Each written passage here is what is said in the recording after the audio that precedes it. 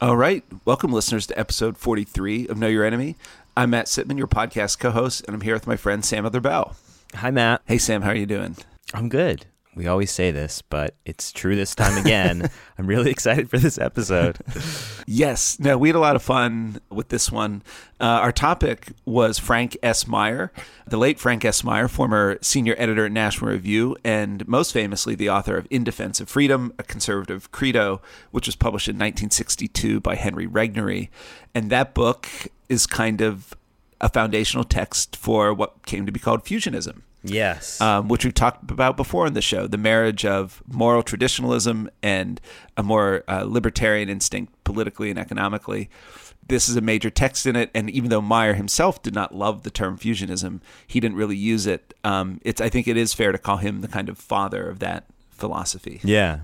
And as listeners will hear in this conversation, he's, a man of many fascinating contradictions, an ex-communist who longed for a consensus, a kind of cantankerous and unyielding debater who nonetheless kept all of his friends and rivals close, and a bohemian individualist in a way, and Jew who argued vociferously for freedom against all kinds of repressive orthodoxies, but then at the very end of his life converted to Catholicism on his deathbed.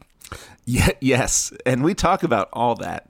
He really was a character, one of the great characters from the history of conservatism, especially given how much the dead consensus has been, how much that dead horse has been beat in recent years among conservative polemicists. In a way, the dead consensus is kind of talking about fusionism. Right. Very, very similar. We say in the show that I don't think it's fair to attribute all the problems with the dead consensus to Meyer necessarily, but this is not merely of antiquarian interest. Certainly not. The Meyer's philosophy really became the operational basis of the conservative movement and even, in a sense, Republican politics, in the last few decades. And one thing I was thinking that we didn't mention is that one thing that's important context for what Meyer was trying to do and why many people responded as if it was weird or a stretch to combine these two things is that, for one thing, this is really pre-Christian right, at least the rise of the Christian right to hegemonic power in right-wing politics. And so the idea of fusionism becomes much more instinctive and natural to the conservative movement once the Christian right, the evangelical right, rises to prominence in the 70s and 80s. Yeah, I think that's right. In one sense, the reason Meyer maybe isn't as well known as he might otherwise be is because the world turned his way so much. Yes. Yeah, it became just the air that we breathe, the water that the fish swim in. So it was hard to see what it was that he had contributed. Yes. Well, we shouldn't delay getting to this conversation any longer. Just a few housekeeping items. As always, we're grateful to our partners at Dissent for sponsoring the podcast and for providing the digital subscriptions to those of you who subscribe for $10 a month or more on Patreon, where you also can subscribe for $5 a month. You get all of our bonus episodes, and you can check that out at www.patreon.com/knowyourenemy. And as always, we want to thank Jesse Brenneman for producing the podcast and Will Epstein for providing the music. Please remember to rate and review us on iTunes. We love to read the reviews. If they're good, if they're not, please keep it to hell with you. Yeah, please keep it to yourself. All right. Well, without any further ado, here's our conversation about Frank S. Meyer, the father of fusionism.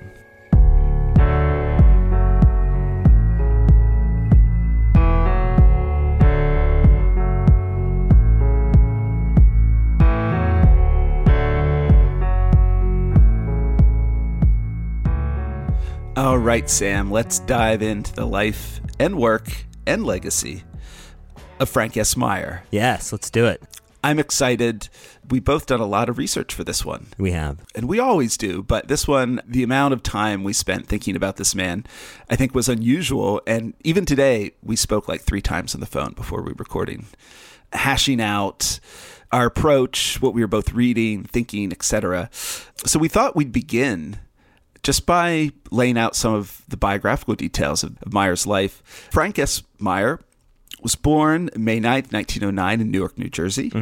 As his biographer, Kevin J. Smant, puts it in a book I'll be drawing on throughout this conversation, Principles and Heresies, Frank S. Meyer in the Shaping of the American Conservative Movement, which was published by ISI Books in 2002.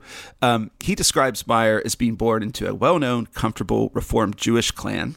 Yep. But for much of his life, Meyer lived in Woodstock, New York. Kind of this, as we'll get to, his political theory was one of individualism, putting the individual human person at the center of it and their freedom.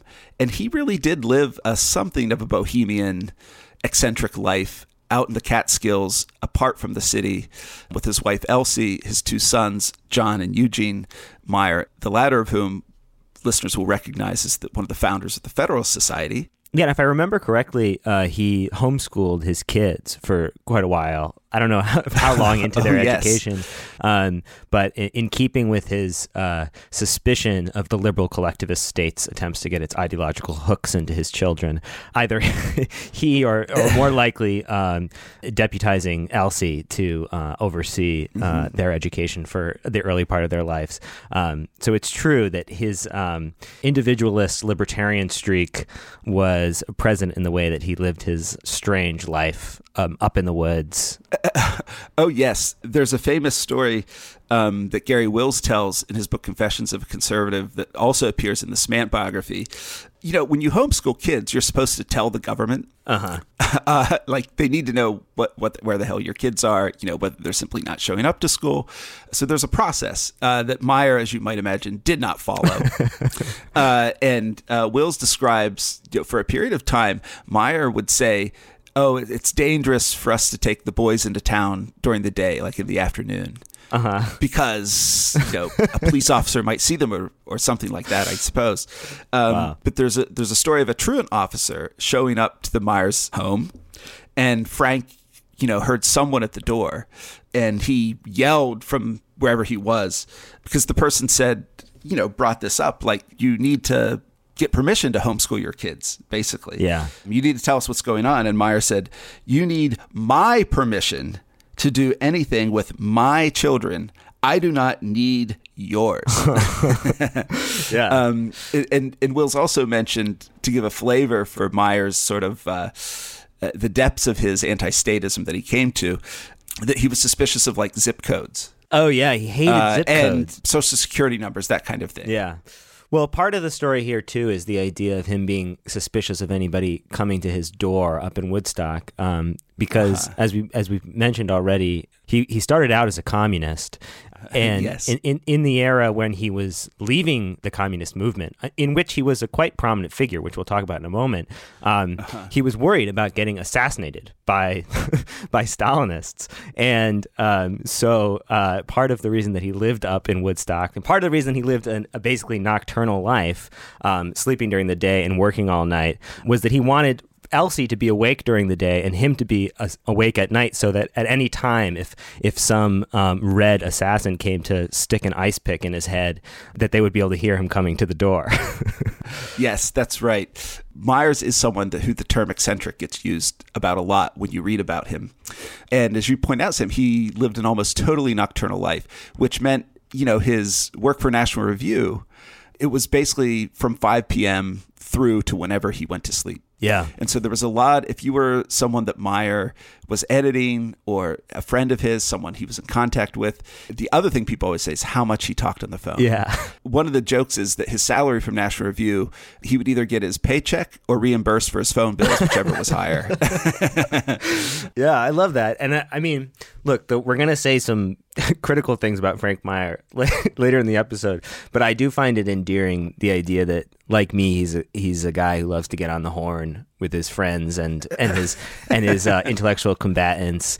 Priscilla Buckley famously said she would quip that an emergency phone call from Frank Meyer to his good friend and often intellectual antagonist Brent Bozell Jr. that an emergency call from Meyer to Bozell was the call that interrupted the normal call from Meyer to Bozell. Yes. And another great story involving Priscilla Buckley is that one time Meyer called her about noon which was unexpectedly early. Yeah. And Priscilla remarked on that, like, is everything okay? Like, why are you calling me now? And he said, well, I had insomnia. And maybe just to give a further sense of Meyer, the man as he was remembered, I mentioned Gary Wills. The information I'm drawing from here is from Wills's great book, Confessions of a Conservative, which basically picks up with Wills starting out at National Review in the late 50s when Buckley discovered him, flew him out to New York, and then there are these amazing portraits of all the early NR types, Kendall and Meyer. And Wills especially loved Frank and Elsie Meyer. Yeah. This is something recently I was corresponding with Sam Tannenhouse about Wills, and we were mentioning this book, and he said that even now, Wills remembers Frank and Elsie fondly. And one of the things he does in this book is describe a trip to their place in Woodstock and what it was like. Mm-hmm. And I just want to read from it. It's really beautifully put. Wills says this: "The visits had a satisfying sameness. I arrived in the afternoon, late in a glorious bounce of sun off Catskill angularities, to find Elsie sorting mail, dictating to a typist, handling the dinner preliminaries. Frank emerged bear-like and growled his way back to life, checking the boys' Latin assignments, consuming endless cups of coffee. He would crash into his chair, lie there in a humorous frog slump, fix me with his bleary yet acute eyes, a hooded stare, then leap to a bookcase, shouting for his glasses, to find a quote refuting me. He had purplish lips, a mottled underground look. He truly hated the sun. Elsie had to sneak out to her garden while he slept. Frank thought her daylight love of flowers an aberration or weakness. All good things got done at night." Yeah. I love that kicker. And he does evoke something that we were talking about earlier, which is that Elsie, whom he met when they were both communists in Chicago, was his right hand both in domestic life and work, right? I mean, she played an incredibly important role in dictating for him, helping to even edit the back of the book of National Review. They were really in sync ideologically, and, well, he relied on her in an enormous way, in the way that difficult men of the mid-century often did on their wives. And it is interesting and notable that they were intellectual allies throughout, a really fundamental change in their outlook, moving from being communists to being important people in the inside circle of National Review in the 1950s. And when Meyer broke with the communists, which again we'll get into, but they tried to get Elsie to divorce him, I think, or leave him in some way. Yeah, the party did. The party did, yes. But it turns out, what they didn't realize is her mind had changed just as much as Frank's, and at about the same time. The influence was mutual, I think. Yeah. They reinforced each other's convictions about the Communist Party and the direction they were heading. Well, maybe Sam mentioning his communist past, we'll talk about that more fully, but it's really bound up with his kind of educational history. So he started off at Princeton, where he eventually dropped out. It wasn't for him. He seems kind of, his youth, he seemed kind of lonely, perhaps, very bookish. Yeah. And he really kind of came to himself when he started hanging out in bars and coffee shops, more bohemian settings where people would smoke cigarettes and argue about ideas and books, that kind of thing. But he didn't really thrive at Princeton. He dropped out and then went to Oxford. And that's where he really became a communist, right? Yeah, well, I mean, if you're at Oxford in the 1930s, the most interesting and smart people you're going to encounter are going to be communists.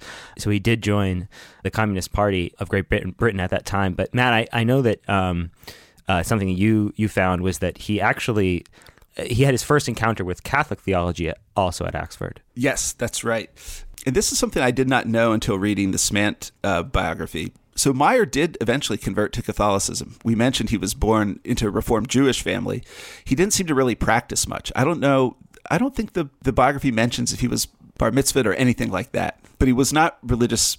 He didn't practice really any religion for most of his adult life. He seemed sympathetic to Christianity for quite a while before converting to Catholicism, which I mentioned he did on his deathbed.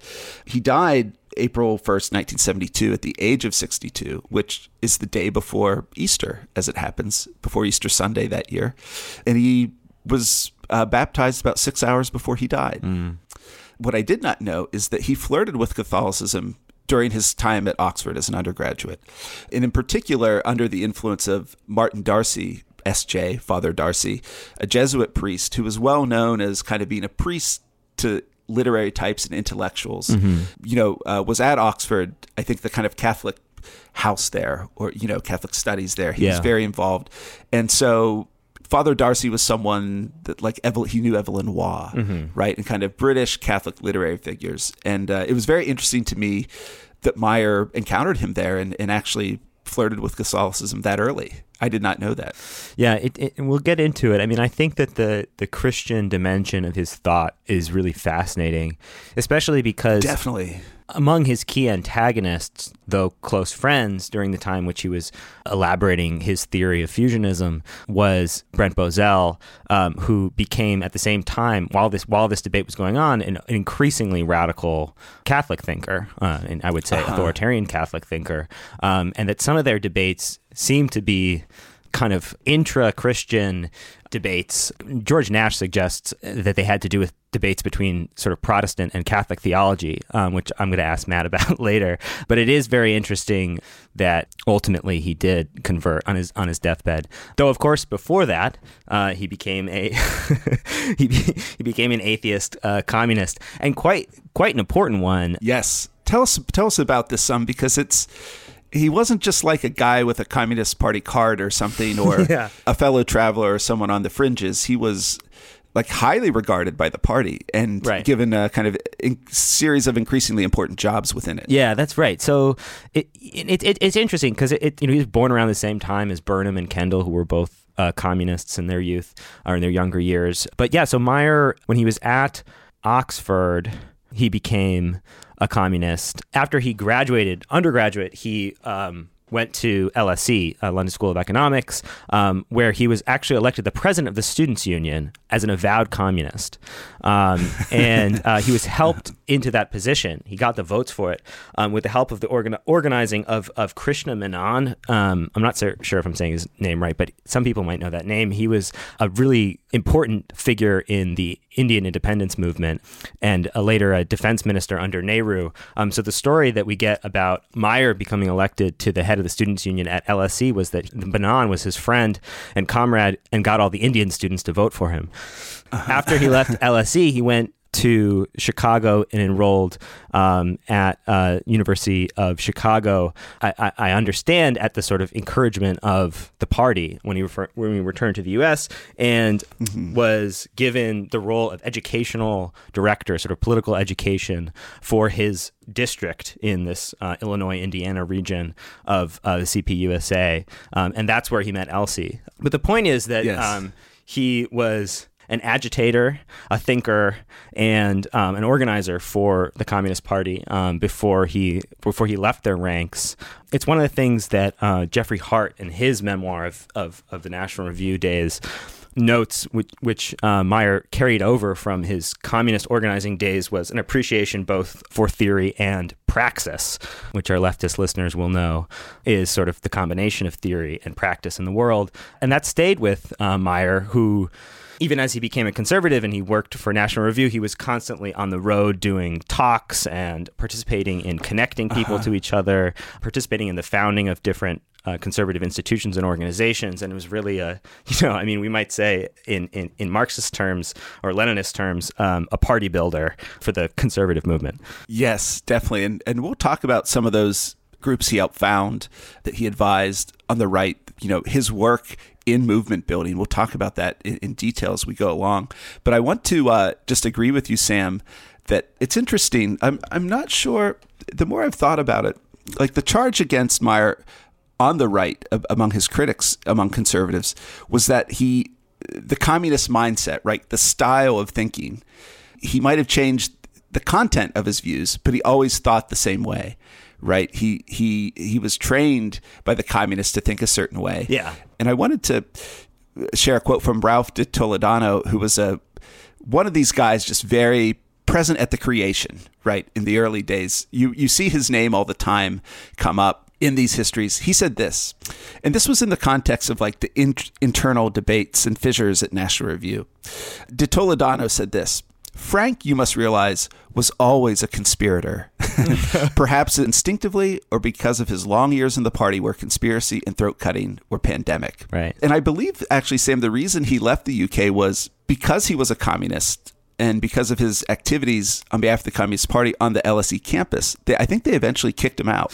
Oh, is that right? I didn't know that. Yeah, did not renew his enrollment, something like that. Yeah. So he was a foreign student who was no longer a student and a communist, and so he, that just meant his time in the UK was over. That wouldn't be surprising. And I guess before we get to National Review, I mean, how did he break with the Communist Party? I mean, what happened was he went to he volunteered for the army in World War II. That's right. And that was the sort of thing that if you were a communist cadre, you were encouraged to do because you could go and organize, the proletariat, which was overrepresented and represented in the lower ranks of the armed forces. And he had bad feet. Right, so he didn't actually do much service.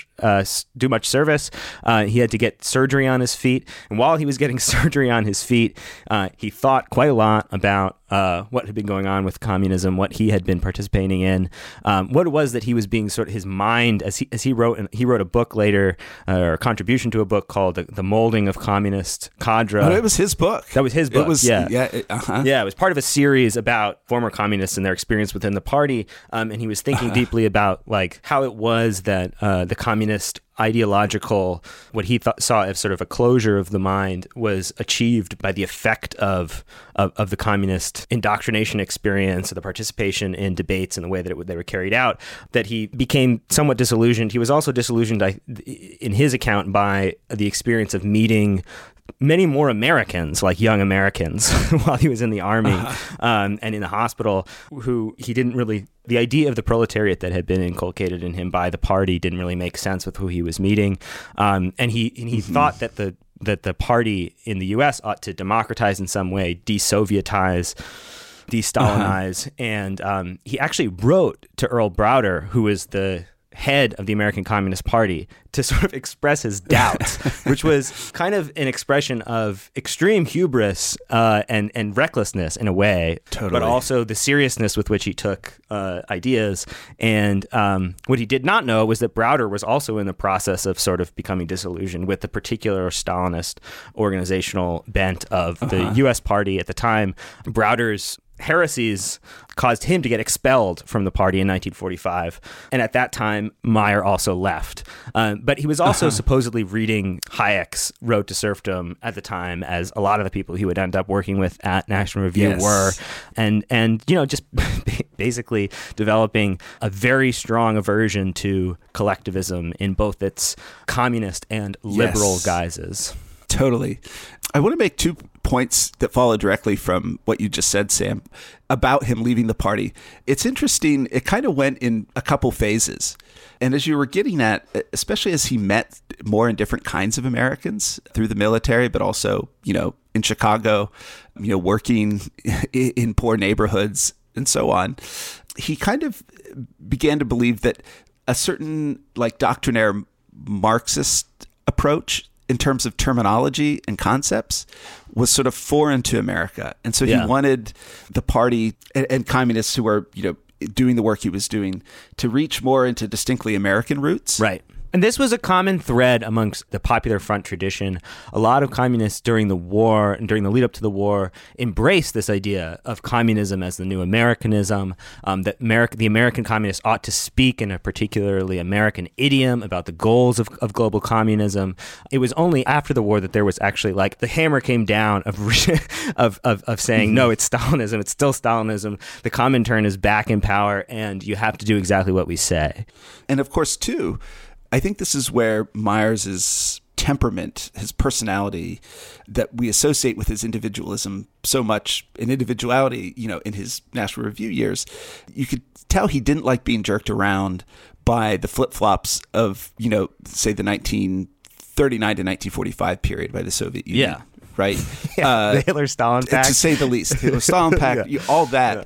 Like that was doubt-inducing for him, right? Because this is something I wanted to ask you about, Sam, because one of the things that from Meyer's communist period that he emphasized in his later years was the kind of total submersion of the self and individual thinking even to the party line. Yeah. And you see the language he uses when he writes about it of, struggling to expunge all bourgeois thoughts and feelings from yourself. And it's so interesting to me that in his later years, when he's looking back on his time as a communist, that is the thing that he emphasizes again and again, that it's that submission and not thinking for yourself that it's a totalizing theory, Yeah. That was both part of the attraction to him initially, because he clearly, throughout his whole career, he's always searching for a theoretical coherence to his views. Right.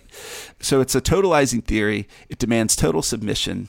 And in hindsight, that is what really turned him off. Yeah. The idea that you can't think for yourself. Yes. Or that's his description of what his life was like. Yeah. And the struggle sessions. And again, the eradicating of any bourgeois thoughts or feelings or, emotions from your life. It definitely it relates to, in my view, my reading of his work and life, multiple aspects of it. I mean, certainly it's true that account was very common among ex-communists, whether they became liberals or conservatives or non-aligned socialists. If you read like the essays in The God That Failed, that's the sort of story that a lot of people tell, is the consuming experience of having answers to every question at hand, followed by the suffocating experience of not being able to ask any new questions or wonder whether the answers being given are correct. I recommend Romance of American Communism, the book by Vivian Gornick, which was reissued by Verso a few years ago, and both me and Hannah Gold, my girlfriend, wrote excellent reviews of. Yes. Which describes this experience also. For Meyer, I think there's multiple things going on here. So for one, I think what you're pointing to, this feeling, the idea that like one's freedom to think for themselves and decide what righteousness and goodness is in the world, that informs his thinking throughout his career on the right. It's why he gets into these arguments with Brent Bozell. It's why he becomes so suspicious of any kind of whiff of authoritarian thinking on the right, any kind of idea that the state, which is to say, in the communist parlance, the party, which were synonymous with the state in the Soviet Union, should be used to enforce a moral orthodoxy, a political or ideological orthodoxy. He was allergic to that because of his experiences in the party, I think. I think a thing that's underappreciated, or at least that I didn't encounter in any analyses of him, is also that what the role that he played, which is to say, elaborating a synthesis for American conservatism between tradition and reason, tradition and liberty, traditionalists and libertarians. This is an interesting thing because in a way, you're right, it's about creating a coherent ideological, philosophical ground for the project, which has a kind of ring of the necessity of having a program. And, people like Russell Kirk, who was obviously a partisan of the traditionalist wing of, the fusionist debate, he wrote in a review of Meyer's book, In Defense of Freedom, where he elaborates fusionism. The name of Kirk's review was, quote, An Ideologue for Liberty. And he said, Meyer, who's formerly a communist, now, quote, transfers his political passion to conservatism of a sort which he would erect into an ideology with slogans and dogmas. He burns to purge this new true faith of deviationists, to create a disciplined sect of the faithful, to become the law and all the prophets to young persons marching to Zion. He later writes that that someone who had also read Meyer's book commented to him, which I think of as a sort of evasion because he put it in his frickin' review. Meyer wants to supplant Marx by Meyer. And I actually think this is wrong, or at least it's not complete. It's true that Meyer was trying to establish this synthesis that had ideological ground, which certainly the traditionalist conservatives who thought that everything should kind of be about prudence and responding in a Burkean way to the nature of history and the particular political moment, and any kind of abstraction, any kind of principle was an abstraction, and it was some kind of sop to classical liberalism or something. They hated it, but I think that one of the other things that Meyer took from his communist experience was that you need to create an arena in which people can disagree vociferously about the goals of your movement and even the ideological grounds for participating in it without becoming sectarians. Because the experience he had in the Communist Party was one where those things could not be resolved, right? Like, if you were a trot, you're going to be a certain kind of trot. And if you were a trot, you're already breaking off from the mainstream communist or international socialist movement. Within the party, if you disagreed, right, it was grounds for expulsion. You couldn't, there was no place where people could vociferously disagree and then find some kind of way of working together nonetheless. And it's striking the degree to which in his early writing, even as a conservative, he uses the term dialectic all the time. He's talking about how there is a productive tension between traditionalists and libertarians, and they ought not to cede any ground in terms of their principled perspective, but that if they are honest about their perspective, that they will see the way in which the dialectic between their two perspectives is productive for creating a successful, an effective, and a philosophically coherent conservative movement. So I do think there's a way in which he's an ideologue, but he's also an ideologue who does not want the conservative movement to fail in the precise way that the American left has failed him, which is where you are not allowed to disagree, where even if you share goals, you share the same kind of really profound utopian goals, you will not be able to find common ground. And there is no arena in which you can disagree productively to create dialectically some synthesis which combines the insights of both opposed perspectives. Yes, I agree with that. I hadn't quite thought of it in those precise terms before. But one of the really striking things when you read about Meyer from other people in the conservative movement who are contemporaries who knew him is that he's not Wilmore Kendall, right? He didn't break with people in a certain kind of way, at least typically. Even people he disagreed with, he tended to stay on pretty good terms with them. Right. And so I mean that to reinforce your point. Yeah. So in some ways, the habits of mind he had as a young communist did carry over. Yeah. In certain ways. I mean, your emphasis on the kind of dialectical nature of his thinking is one of them. But I think he did learn certain lessons. And I think it's a mistake to view the fierceness of his opinions as a polemicist. Yeah. With a kind of brittle narrowness of mind or something. No, I don't think Kirk read him very closely. He could only see the libertarian side of it and couldn't appreciate that he was actually creating a system in which Kirk's traditionalism could thrive, or at least in principle. Yes. But I agree, too, with your point about his keeping the friends. Like, Kendall in the Conservative Affirmation refers to him a few times where he's vociferously disagreeing with him. And he calls him a great, though lovable sinner. Yes. And even someone like Gary Wills, who I mentioned, loved Frank and Elsie Meyer. Wills clearly broke with the right. Yeah. However you'd want to label Gary Wills, as a mature thinker, he was no longer a National Review conservative. If he ever was, which he really wasn't. But, he looked back fondly on Frank Meyer. Yeah. And I think the people who got to know him well, it's the endless debate and argument that everyone mentions. When you went to Frank Meyer's place up in Woodstock, you'd stay up all night arguing till you're blue in the face. Yeah. But there was something exhilarating about it. Right. Since you mentioned the new conservatives, I want to just kind of retrace a little bit of the history to get us up to, this point where he's attacking the new conservatives. By 1945, he really wasn't a communist anymore. By 1955, he was working with Buckley on National Review. So, between 1945 and 1955, he became a conservative.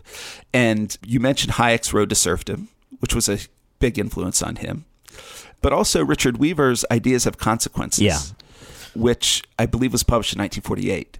And what's so interesting is those two books represent the two poles of Fusionism, basically. The Hayekian libertarian strain and, the more traditionalist, I think it would be fair to describe Richard Weaver.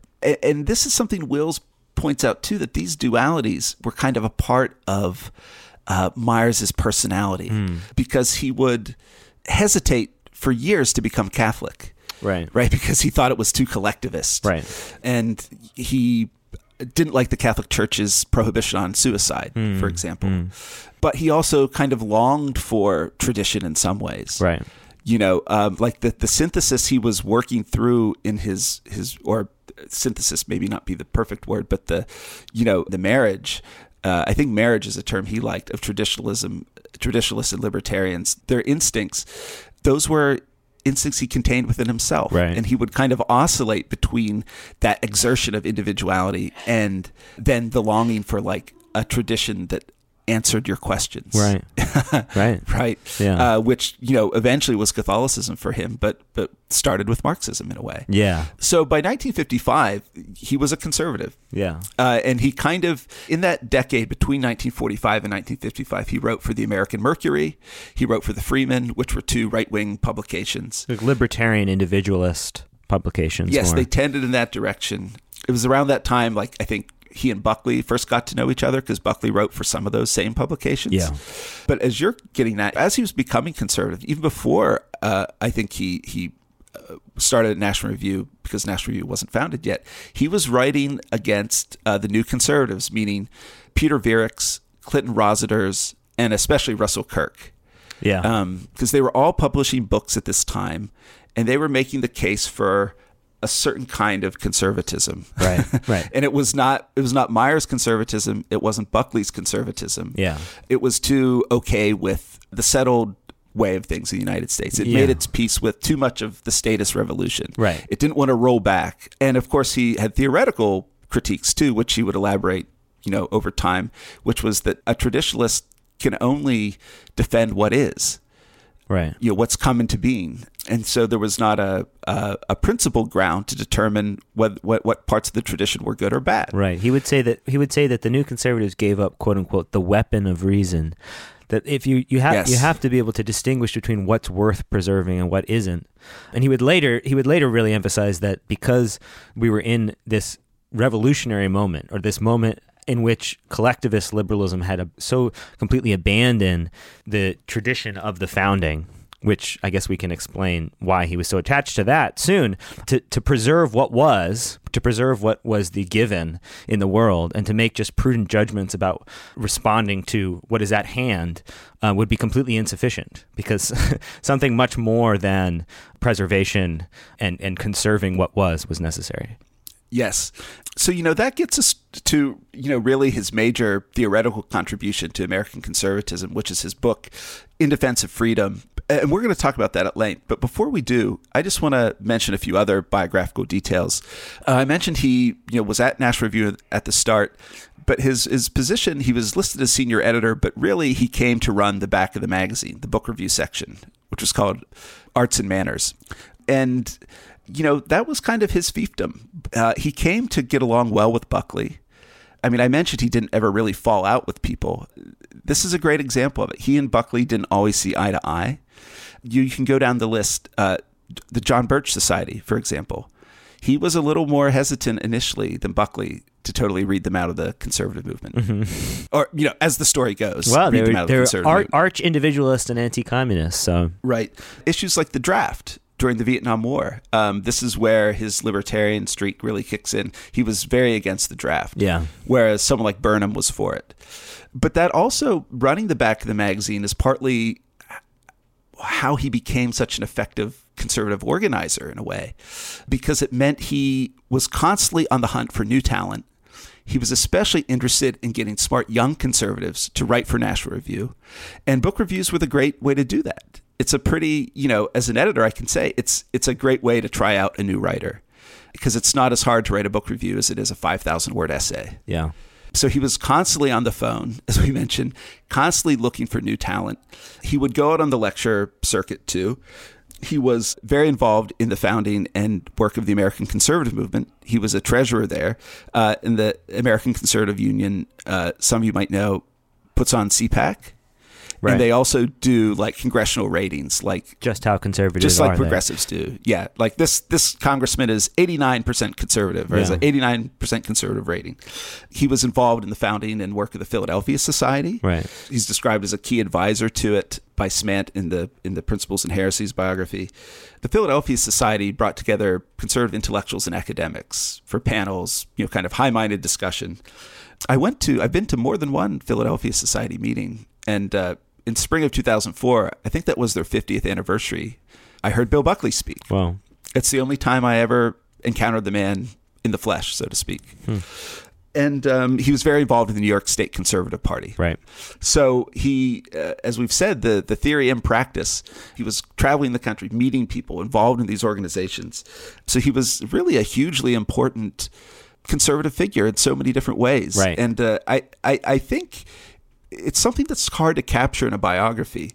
But because so much of his work was as a connector and happened over the phone and also happened as an editor, that doesn't provide always the paper trail that other forms of influence have. Right. So it's interesting when you read people who knew him, you read people who were there. It was like a rite of passage to be a new writer for National Review, and you would go up to Woodstock. Right. Right.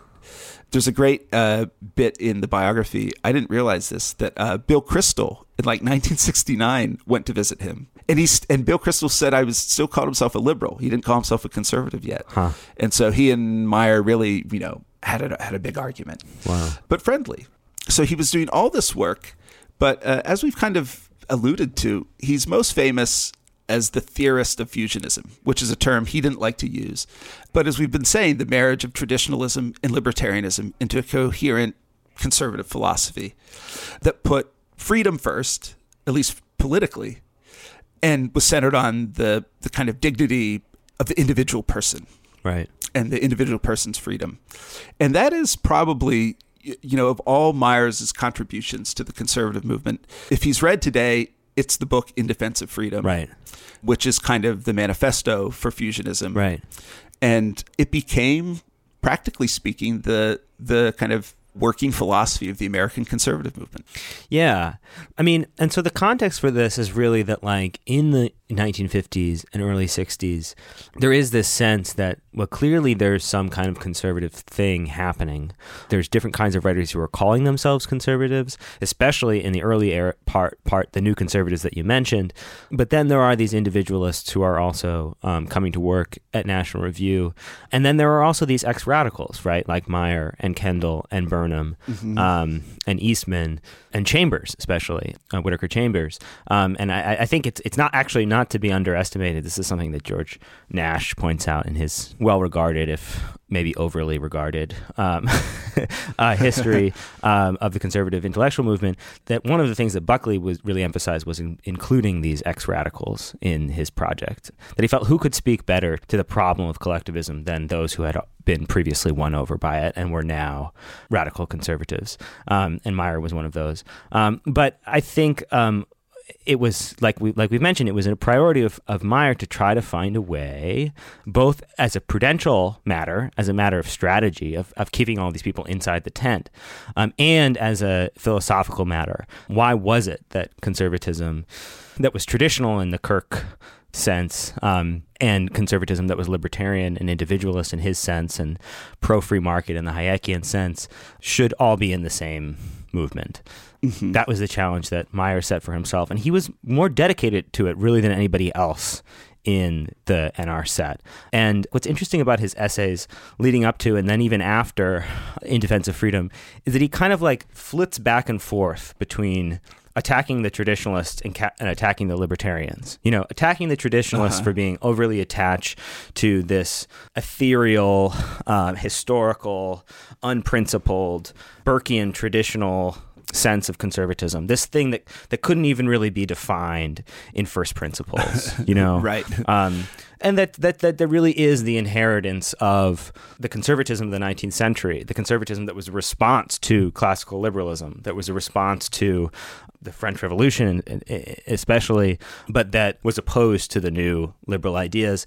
And then attacking the libertarians for being too suspicious of the idea of an objective moral order, that virtue is man's end. It may not be the end of his political institutions, but it is his end, right? As a human being, Meyer's theory of fusionism, what he would call the tension or the synthesis or the sort of competing emphases in conservatism, it was that freedom was a precondition for virtue.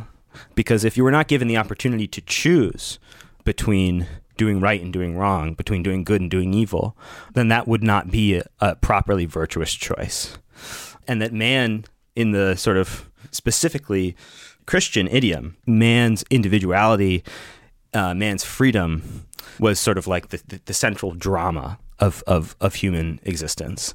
Well, Sam, I'm so glad you emphasized the Christian kind of bases of Meyer's thought, which upon this rereading of In Defense of Freedom, it really stood out to me. I'm not sure why exactly. I was looking for it, I think, in a new way this time around. And I was really surprised at how essential it is. And I'll say what I mean. One of the influences on him, if you look in the footnotes, is Eric Voegelin. Yes. Who's most famous, unfortunately, for Buckley popularizing his line about the immanentization of the eschaton. Yeah. But Voegelin was, how should I even describe Voegelin? He was a conservative philosopher of history, right? And they hadn't had one in a while. Right. But I mean, he was kind of a genius, a mad genius in a way. Yeah. And one of his main contributions is a 5-volume series called Order in History. Yeah. And he kind of traces, it's almost like a spiritual history of man. And one of the key terms is differentiation. Mm-hmm. So when you start with, say, the Greeks and even Judaism, there's this kind of, the polis, the city in Greek thought is like all-encompassing. It's one part political order, one part religious cult. Right. There's no like church and state or the differentiated society that we know. It wasn't there yet. And so basically the split between transcendence and immanence, that there's a higher realm and an earthly realm, which is, for him, he thought one of the most important lines in the New Testament was render unto Caesar what Caesar's owed and render to God what God's owed. And Meyer said that's often interpreted as a kind of quietism. Right. Like just do your duty, pay your taxes, whatever it means to render unto Caesar. Accept how bad the regime is, even if it's bad. Yes. But he said, no, that meant certain things were not Caesar's. And that in the person of Jesus Christ, meaning in the incarnation, that was like the affirmation of individual lives in history in a way. And it kind of provided an answer for how to confront that kind of gap between transcendence and immanence. Right. That the religious experience in Christianity is always an individual person receives grace. Right. As he puts it in Defense of Freedom, right? That the beatific vision is a vision that individuals have. Right. And so Christianity both kind of like provides the basis for kind of the dignity of the individual, but also again, kind of separates out politics in a way from other, perhaps even higher concerns. Right. And where I'm going with this is just to say that one of the things he does to justify freedom as the first principle of his political theory is to say that that's sort of a first order question about politics. Right. And so it doesn't mean that virtue, traditional virtue, is secondary or less important, but just that it's almost in a different realm. It's like a two-story theory. Right. The first story is political freedom. The second story is virtue, traditional ideas about what the good life looks like and how human beings should live. Yeah. There's a way in which you can think about how, in sort of a much less rarefied conservative idiom, this works, right? Like, yes. Once fusionism becomes sort of normalized as the natural discourse of conservatism, which is that, yes, the role of the government is to guarantee the conditions for freedom, but then there's all these other things that aren't government, right? That must remain not government. Institutions, associations, sort of like Tocquevillian sort of small ways that humans form communities, and churches and theological institutions, which are responsible for that other what Meyer would call level of this other part of, he wouldn't say society because he considers society a myth, but of the project of human coexistence, which is not political, right? In any way in which the political realm tries to impinge upon the project of inculcating virtue, of defining the good for free political man in the political sphere, is running afoul of government's responsibilities. That will always lead. It always could lead to authoritarianism, and it will never lead to virtue. I mean, he called virtue which is coerced a simulacrum of virtue. Yes. So he's clearly, debating not just with the new traditionalists, but someone like Brent Bozell at this point too, or the new conservatives like Rossiter and Kierkegaard. Yes, but yes. A certain kind of Catholic like Bozell. Yes, exactly. He always, one of the lines I really like from In Defense of Freedom, he really goes after the new conservatives like Kirk. Yeah. He would try to dance around what freedom meant and kind of have a tautological, like, freedom is the freedom to choose the right thing. Yeah. Yeah. Right. Yeah. And he says flat out, like explicitly, this is basically a direct quote, the free person can choose right or choose wrong. That's always the case. Genuine freedom always includes the freedom to choose the wrong thing. Yeah. But that freely chosen virtue is true virtue. Yeah. And so some of the arguments of someone like Bozell that like, well, even if you live in a horrible regime and you're in chains and they make you do something against your will that's bad, like God won't hold that against you. Right. Or if you, contrary, if you force someone to do good, that was Bozell's line, that the government should help us make it easier to lead virtuous lives. And that was just anathema to Meyer. Like, no, true virtue is freely chosen virtue, and that freedom is always the first principle of politics for him. Yeah. Bozell would say that freedom is freedom from the temptation to go against God's will. Uh-huh. But the thing is, the important thing here, and I think this is what gets missed in the contemporary debates about fusionism, the idea that the fusionists are those who have invented this ad hoc justification for combining libertarianism and traditional Christianity. Meyer has a theological justification for his invocation of freedom in precisely the way that he describes it. I thought one of the most powerful parts of In Defense of Freedom was his reference to Milton's essay, where Milton writes, "Assuredly, we bring not innocence into the world. We bring impurity, much rather. That which purifies us is trial, and trial is by what is contrary." So trial is by what is contrary, and only through trial do we become purified. That's like so essential to Meyer, I mean, I think probably in his own experience and philosophically. But if your virtue is not challenged, if you do not go out into the world and wield your virtue as a sword, if you are not challenged in it, or indeed, if you do not have the opportunity to choose to be virtuous, if you are not put through the trial of what is contrary, then you are not engaging in virtue. And I guess I have sort of a Christian question, because George Nash suggests that the debate between Bozell and Meyer is a submerged debate about a kind of more ecumenical Protestant perspective that at this moment Meyer is attached to, and Bozell's radical Catholicism. And I wonder if you can explain to the listeners and to me why that might be the case. Because they don't talk about it in those terms. No, not at all. I mean, I would just say for myself, Meyer's insistence on the individual person's individual relationship with God did sound more like Protestantism. And I wonder if you could fill in the details of that. Sure. I mean, one thing to remember is that in the late 1950s, even early 60s, this was before Vatican II. So there is a way in which Catholic political thought was still mired in overly reactionary, very 19th century ideas. So if I squint, the kind of Protestant Catholic divide there makes some sense. But Meyer really wasn't Protestant. He was, I think, just kind of generically interested in Christianity at that point. And you can see when he writes about Christianity, it's not really... he really emphasizes like its impact in political history, right, at the level of pretty big ideas. Like as I was describing them earlier, like for him, maybe to summarize it slightly differently, Christianity affected the desacralization of the state, to use slightly anachronistic terms. Yeah. right?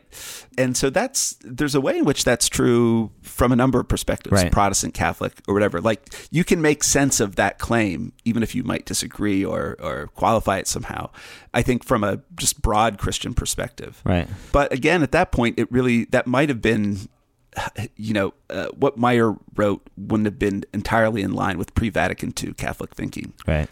Well, I mean, we mentioned all the things Meyer was involved in, how important he was to the debates at National Review, and we wanted to pick out a few particulars, a few particular issues that might both put some flesh on the bones of his theory in defense of freedom, but also just be interesting for historical purposes. And I think one of the ones that really listeners will be interested in, it's something we've talked about before, and that is Meyer's views on the civil rights movement as it developed in the 50s and 60s, from court cases like Brown v. Board of Education to Dr. King's movement, the Civil Rights Act, right, and so on. And I think at one level, Meyer was pretty in line with the main currents of National Review's thinking on this matter. Yeah. But as always, there were internal debates, and it might be worth getting down into Meyer's particular contributions to those debates at National Review over the civil rights movement. Yeah, absolutely.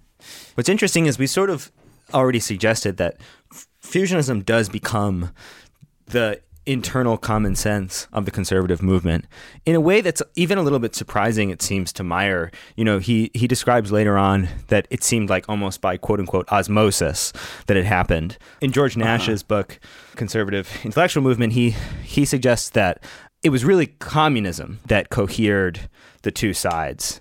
That communism represented a menace that was both anti-individualistic, collectivist, and also obviously anti-theist and anti-traditional. It was an existential threat to both of the political projects of the traditionalists and the libertarians. And I think that's true, right? It's clearly true that was this, as he describes, the cement.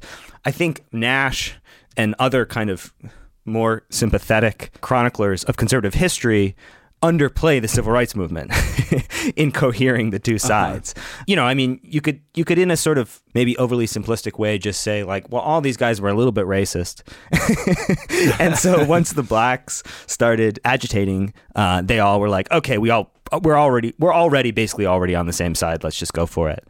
And we of course have talked about in the podcast the Southern strategy and actually how the Republican Party, influenced by some of these ideas and some of these figures, affected that demographic shift in the parties.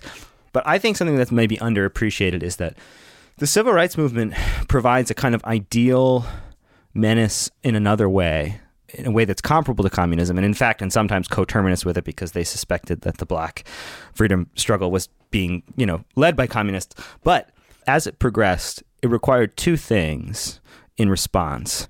One would be federal government intervention to create civil rights, right? Federal intervention in state laws, right? To enforce integration and create new legislation that required the states to change the way they were operating. That was a sympathetic foe for the libertarians, right? Who did not want federal government coming in and telling, first of all, small businesses, private enterprise, who they could serve and who they had to employ, and also they tended to have more sympathy for sort of the 10th Amendment and the idea of states' rights. We'll see that Meyer in particular did. But then, on the other hand, for the traditionalists, there's the necessity of imposing order. Yes. Which was sometimes imposed by federal government, but also was often repressive order imposed at the local level, right? We needed fucking cops to come in and quell these riots. There are two dimensions of state power that were sort of, in contradicting ways, the things that made it sympathetic for the libertarians and the traditionalists to combine in opposition to the civil rights movement. So on the one hand, you have the libertarians who hate the federal government coming in and telling small businesses, free enterprise, how they should operate. On the other hand, you have the traditionalists who see the civil rights movement as a threat to the moral order, to the natural order, which we can say, and they would never say, obviously has racial implications on the natural order of things. And it's just like that traditional thing of like the society is falling apart at the seams, everything's going to shit. Yes. That conservative desire for order, that was always put in the traditionalist side of things. And I think both sides felt some sympathy for the concerns of the other one in this moment where the civil rights movement was the focus. Yes, and Meyer shows sympathy for both of those sides too. Right. And in fact, I would say it's probably fair to say that earlier, as the civil rights movement gained ground, right, even before there was riots and stuff. Right. What I was going to say is, early Meyer emphasized the constitutional aspects, right? Something like Brown, the court should not be imposing, right, integration, right, and that in general, the civil rights movement, especially the federal government's response to it, right? Say the crisis in Little Rock, right. Federal troops integrating the South in certain cases. Yeah. He emphasized the constitutional states' rights aspects of the arguments more. And then as the civil rights movement, gained traction over the 60s, by the time you get to 1968 and like King's Poor People's Campaign, the March on Washington and so on, and as you saw the specter of Black Power emerge, Meyer was it shifted much more to fear of disorder, fear of social revolution, fear of just everything being kind of upended by this radical movement that he described in very radical terms, right, and saw as a threat to order. So both of those arguments were present in Meyer, and I think the relative weighting of them kind of proceeded along as the civil rights movement continued to grow and develop. Yes, yeah. I mean, he wrote a couple of articles over the course of the late 1960s. He wrote The Negro Revolution, A New Phase in 1966, where he argued that they were already moving away from just mere civil rights, which he had also sort of questioned on constitutional grounds in the past, into what he called, quote, confiscatory socialism. That was sort of with, the rise of the more kind of radical left egalitarian parts of the civil rights movement and King's movement in that direction too. In 1968, in a column called Showdown with Insurrection, he wrote that King was planning, quote, an incipient revolution, that the, quote, survival of a free society would require serious intervention of the sort that you might not have imagined, Mr. Individualist, anti-communist, anti-state Frank Meyer of 1955 condoning. But once it was scary blacks in the streets, he had a little more sympathy for it. And one of the documents I think it's worth mentioning in particular, and I'm grateful to our friend Josh Tate for sending me this. It's really lovely how generous some of our historian friends are. I know, it's so crazy because we're such dummies. And we have this brain trust of really brilliant people who've dedicated their lives to this work. Anyway, Thanks, guys. Josh Tate sent this along, but it's a memo that Frank Meyer wrote Bill Buckley. It's dated June 28, 1963, titled Negro Question and NR's Position. Yeah. And it outlines, Meyer's view on how NR should approach the emerging civil rights movement. I'll read from it. The first point, bullet point 1, is he says, our central position ought to strive to maintain two principles: the maintenance of constitutional order and the equality of American citizens before the law. We should insist, however, as a corollary of this position that, A, while maintenance of equality before the law is a function of American government, social customs and attitudes, whatever this moral problem, and it is in this case obviously complex, are not the concern of government. Concretely, that means that segregation laws and integrating laws are equally wrong. Yeah. I mean, he says other things like, if the phenomenon continues to rise to another level, as it is to be feared this summer, so that what is taking place becomes a revolutionary attack, then we must emphatically stand for the preservation of the ordered republic. And he lists some things: an armed guard for Congress, extraordinary measures to preserve peace and suppress violence in our cities, etc.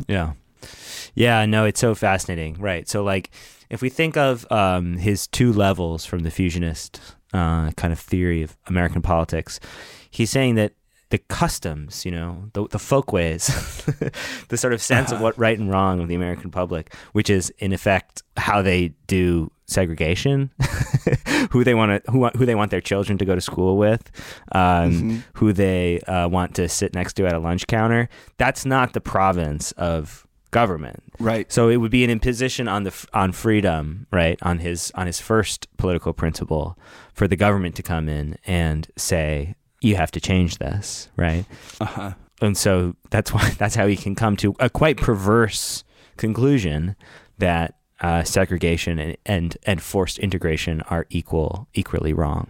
Yes. And in this memo, it's interesting. He like later in the memo, he ventures some thoughts like that. He's been told that lots of Negroes, I'm using his language, are in strong opposition to what is going on, but they're leaderless. And then he says, perhaps we should have discussions with the few, this is so sorry. Perhaps we should have discussions with the few Negroes we know to see whether practical possibilities exist for a counter movement. Yeah. I mean, it's not bad advice, but from a strategic standpoint, if they want to maintain their opposition, they should find some black person who agrees with them.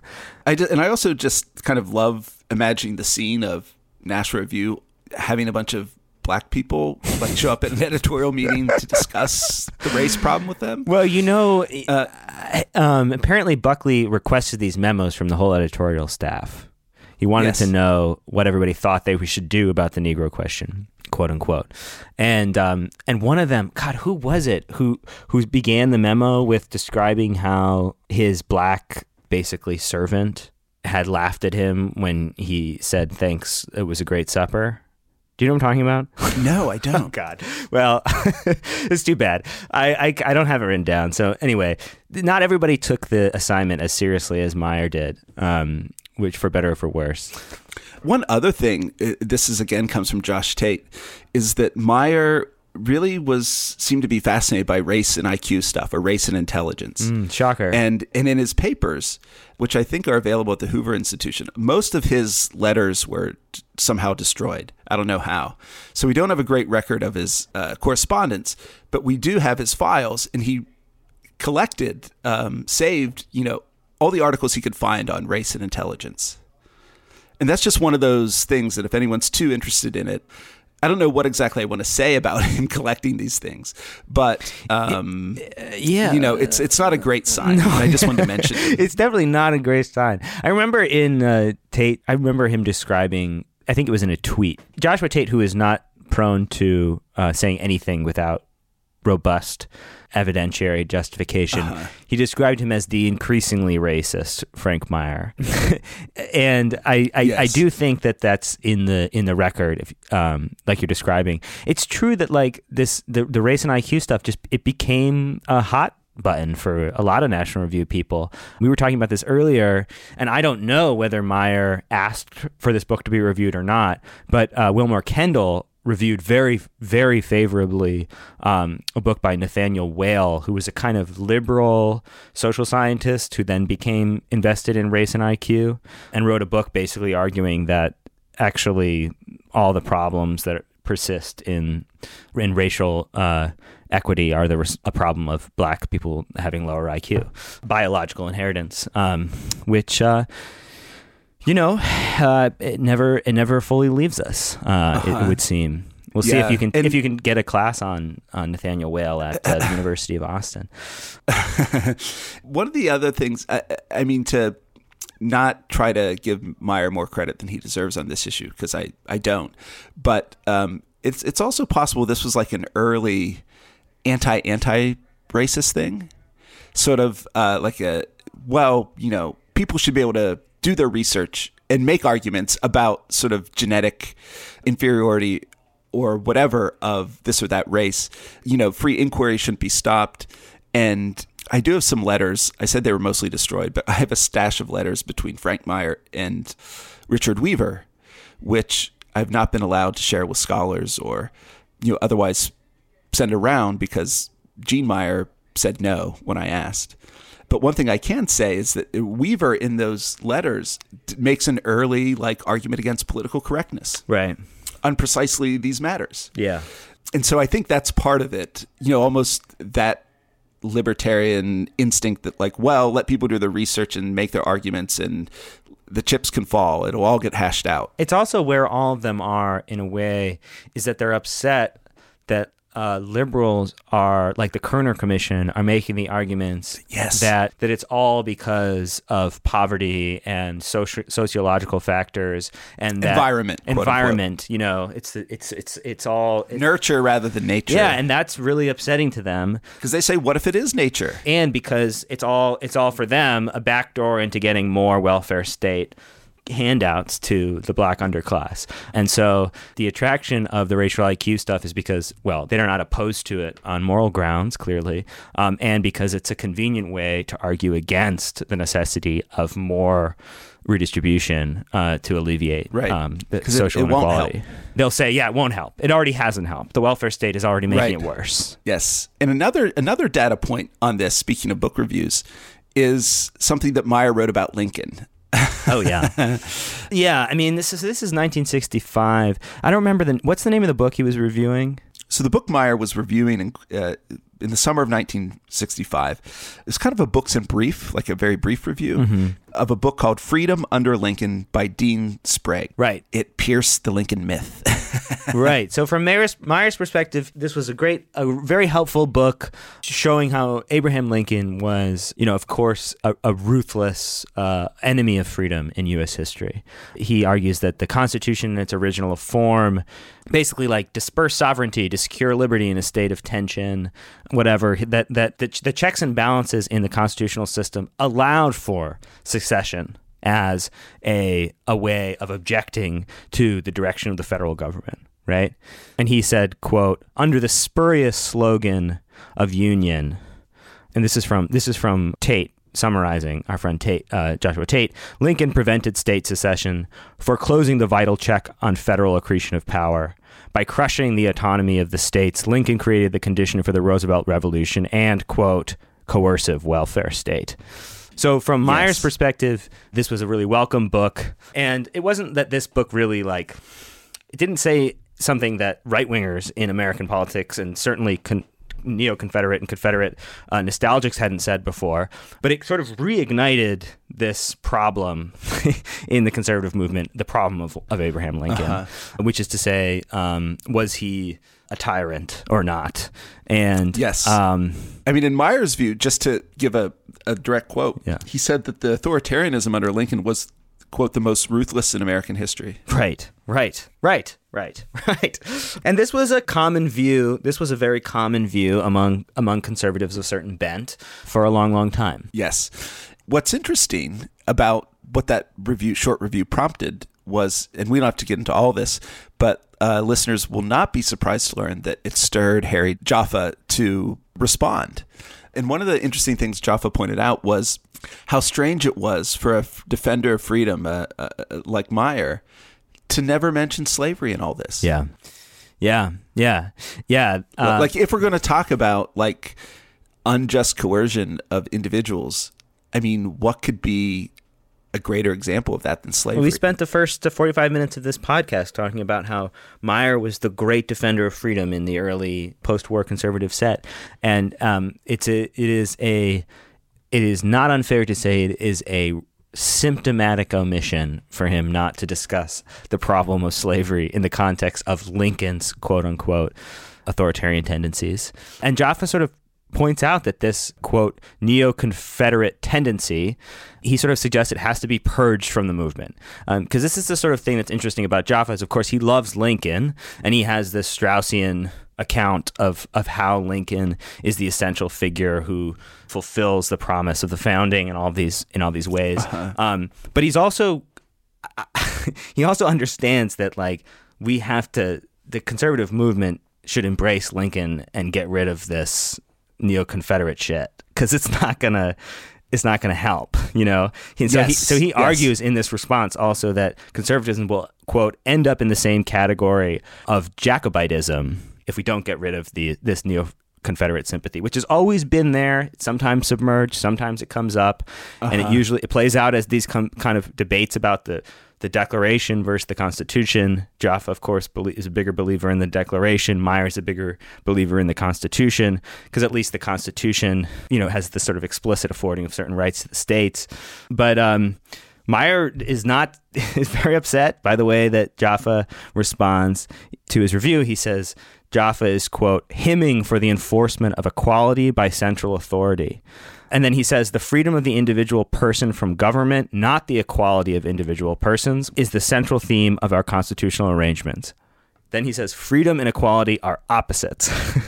And I think that this kind of reveals that this is not really just a debate about Lincoln. This is happening in 1965. This is obviously a debate about whether the state, the federal government, has the power to intervene to stop segregation on behalf of black people, the descendants of slaves who continue not to enjoy formal political equality in this country, right? And Jaffa thinks yes, and that's how we should interpret Lincoln, and Meyer thinks no, because Lincoln was a tyrant.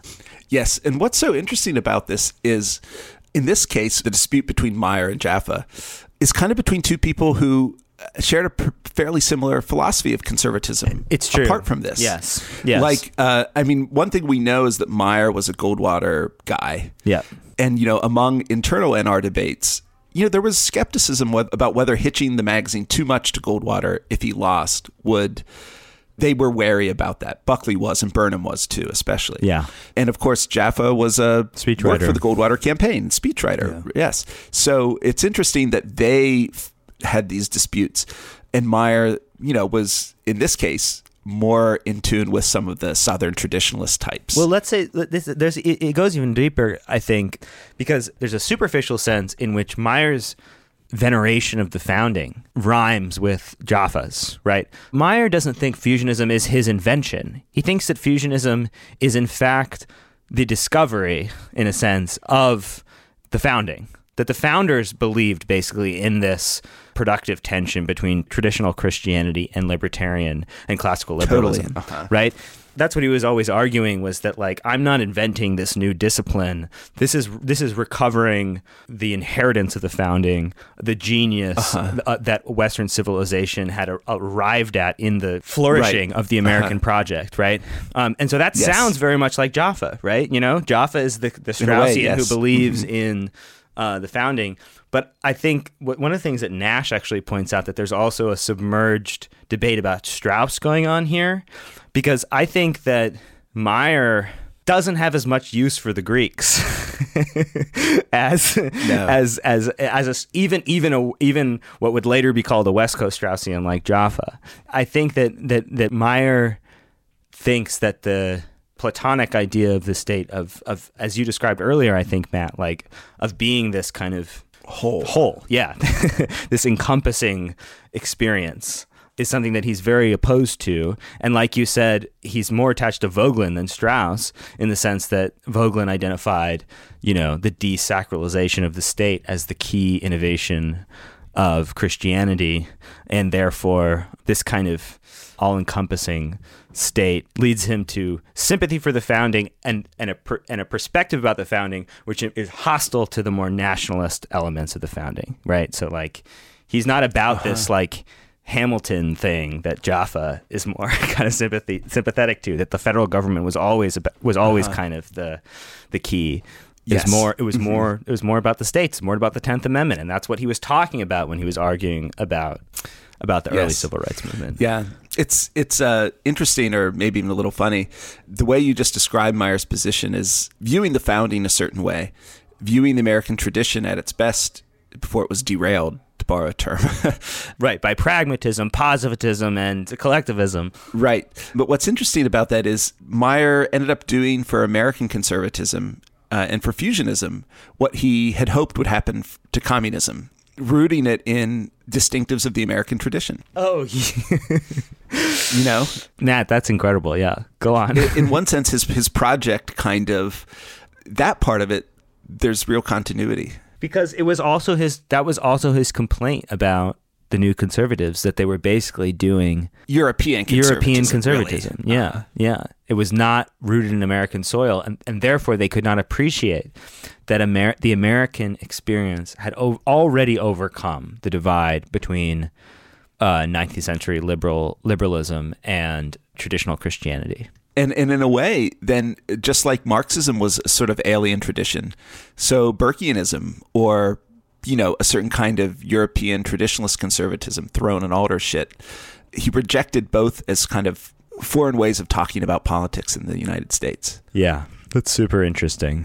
One thing maybe I thought we could close out on is one of the occasions for talking about Meyer is the fact that supposedly the fusionist consensus is imperiled. There are obviously people who dissent from it explicitly, like we mentioned earlier, the dead consensus, the people who signed on to that manifesto, certainly the post-liberals. We've got Patrick Deneen, we've got Sohrab Ahmari, Adrian Vermeule, whether they're integralists or just anti-liberals. Or nationalists. Right, certainly. The national conservatives are all about a more robust state imposing, kind of the necessities for a national defense, but also social conservatism. And so that's why it was worth going back to Meyer. He's the father, in a way, of, if you squint at least, of the ideas that conservatives now are saying they're trying to move beyond. Yeah. The synthesis that had marked conservatism for a few decades, they think has failed. And one of the interesting things about it is that Meyer, when you read him, he's not a very economistic thinker. Right. His emphasis on freedom first in the political realm, it is, for all the talk I offered of the two-story theory kind of his theory, it is almost metaphysical. Freedom is the first principle. Yeah. Right? Like, it is in the nature of man for his choices and his striving for virtue to require the precondition of freedom. And it's the inheritance of Christianity, like breaking open in history, right? Yes. So it's not really like a defense of capitalism per se. Right. Yeah. It's I think it rather than viewing it as a marriage of like capitalism and religious conservatives, it really is almost better to think of it as an attempted marriage of liberty as a first political principle with respect for tradition and virtue and religion, all the kinds of ways virtue has traditionally been conceived. Yeah. So there's a way in which the criticisms of fusionism are, I get them, and they're right that capitalism has decimated the basis for social conservatism in some ways. Yeah. And again, Meyer is rarely quoted or mentioned by name in these attacks on the dead consensus. But this is just to say I am not sure, in one sense, how fair they would be. Yeah. At least in the sense of Meyer was not, slavishly devoted to certain economic propositions. It was more that something like free market capitalism was the form of economic arrangement that respected that freedom. Yeah, I think that's right. And so it was a kind of second order attachment of his. His first attachment was to freedom. I think we can say, to give credit to the opponents of fusionism today, that there were opponents of fusionism at the time who did identify the potential problem with it. Even Wilmer Kendall said, quote, "Any viable society has an orthodoxy, a set of fundamental beliefs implicit in its way of life, that it cannot and should not, and in any case will not, submit to the vicissitudes of the marketplace." I think that the idea that was most sort of like kind of articulately expressed by Hayek in this moment, that like the marketplace could solve all of these problems of like human behavior in harmony, in a harmonious way without coercion or whatever, that there were people at the time who doubted it. But I do think you're right that now fusionism is like, you love the free market, you love capitalism, and you have like sympathy for social conservatism, which was clearly not Meyer's. Not exactly. That wasn't exactly Meyer's argument. And then I think the other thing is that we were talking about this earlier, but Meyer really anticipated. Meyer was, like I was saying, like Meyer wrote these essays. One would be critical of the traditionalists. One would be critical of the libertarians, because he was trying to show that both of these people needed the other side in order for his vision of a coherent conservatism to work. But when he wrote about liberalism, we know what he thought about like 20th century collectivist liberalism. It was destroyed by Dewey and Bentham. But when he wrote about classical liberalism, it's very similar to the argument that Patrick Deneen makes now, in his like much lauded book that's supposed to be some kind of like very new idea about what's wrong with liberalism. Meyer writes, this is from an essay from 1960. This is even before In Defense of Freedom. He writes, "We are victims here of an inherent tragedy in the history of classical liberalism. As it developed, the The economic and political doctrines of limited state power, the free market economy, and the freedom of the individual person, it sapped, by its utilitarianism, the foundations of belief in an organic moral order. But the only possible basis of respect for the integrity of the individual person and for the overriding value of his freedom is belief in an organic moral order. Without such a belief, no doctrine of political and economic liberty can stand. Anyway, he argues that the classical liberal philosophers dug away at the foundations that were necessary for the idea of political liberty, right? So they were right politically in a sense of, say, their understanding of rights or the ends and purposes of government, but they were wrong to kind of oppose that to moral traditionalism and therefore cut themselves off from the resources that would sustain a free society, actually. Exactly. As Marx would say, they were their own grave diggers. And that is really what reminds me of Deneen, who has a very sort of Marxist account of what liberalism does to a society. And Meyer even points out that the classical liberal philosopher continues to live on the inherited moral capital of centuries of Christendom. His philosophical doctrines attacked the foundations of conscience, but he himself was still a man of conscience. And the big problem is that not appreciating the fact that without the foundations of virtue in the society, which the liberal philosopher undermined, his political philosophy could not survive in a coherent form. Yes. So, which is just to say that Meyer, was alive to some of these questions and already. Yeah, exactly. In conclusion, Frank Meyer, a land of contrasts. That's right. Every time we do one of these deep dives on like a Jew who was a communist and became a conservative, I'm like, okay, I don't know. I kind of get this guy. Like, I drink a lot of bourbon. I smoke a lot of cigarettes. But, hopefully I don't end up a reactionary proto-fascist. So I think you're safe, Sam. I'm not too worried about that.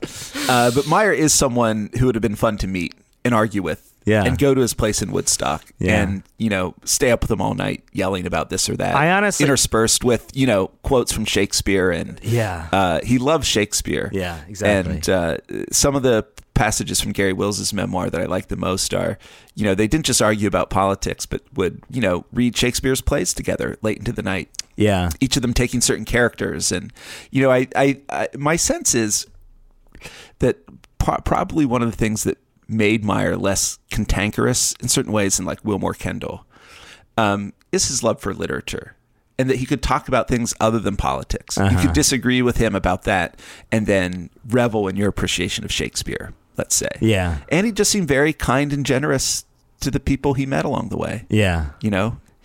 He could disagree without like ending a friendship in the way that Wilmer Kendall seemed to do over and over again. Yes. Yes. I mentioned reading some of the correspondence between Richard Weaver and Meyer, and the correspondence takes place over a few years, but there are all these gaps in it that you can pick up on. Like they were at some conference together. So like conversations are referenced, but you don't know the contents of them. But it's funny. There's one moment where Weaver writes to Meyer and says, are you having a difficult time with Wilmore? And it's just, I don't know what the particular occasion was, but it's funny that even in, Meyer's correspondence with someone like Weaver, the difficulty of Wilmore Kendall rears its head. Matt, I want to prompt you to read something before we close out entirely. Speaking of letters involving Meyer, there's that wonderful, extremely evocative letter to Buckley from Whittaker Chambers in 1958. That I feel like we shouldn't miss. Yes. So there was a letter that Whittaker Chambers wrote to William F. Buckley Jr. in 1958, which was, in the second half of the Eisenhower administration. And apparently that election season, the Republican Party had suffered losses in the midterm elections. And of course, as was his wont, Chambers was brooding over this. And he thought that Meyer, as a kind of ideologue, in his view, that these kind of losses for the Republican Party would only continue if Meyer's trajectory was followed.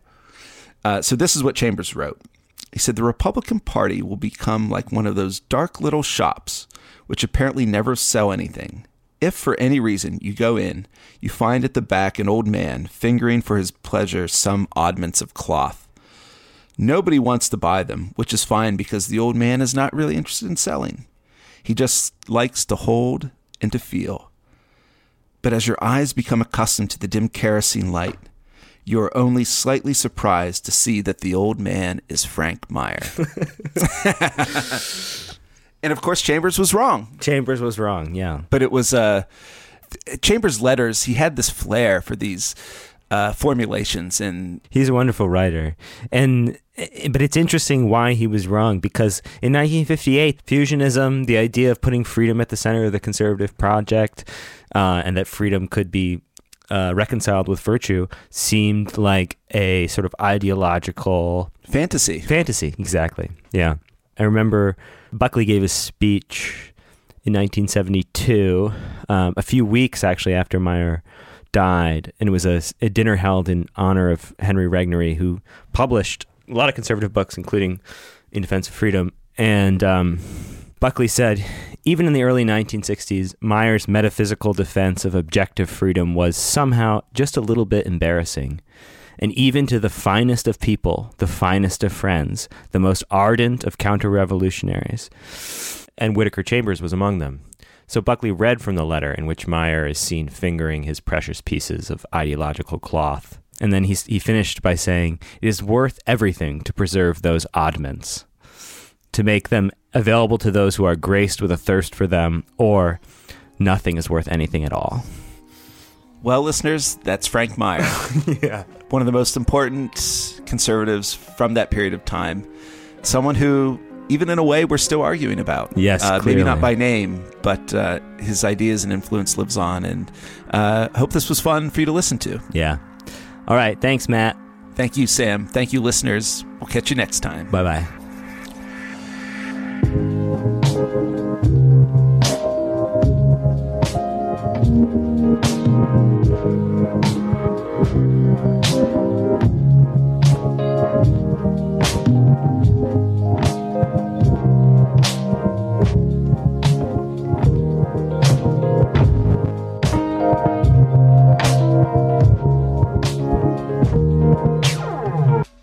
As rain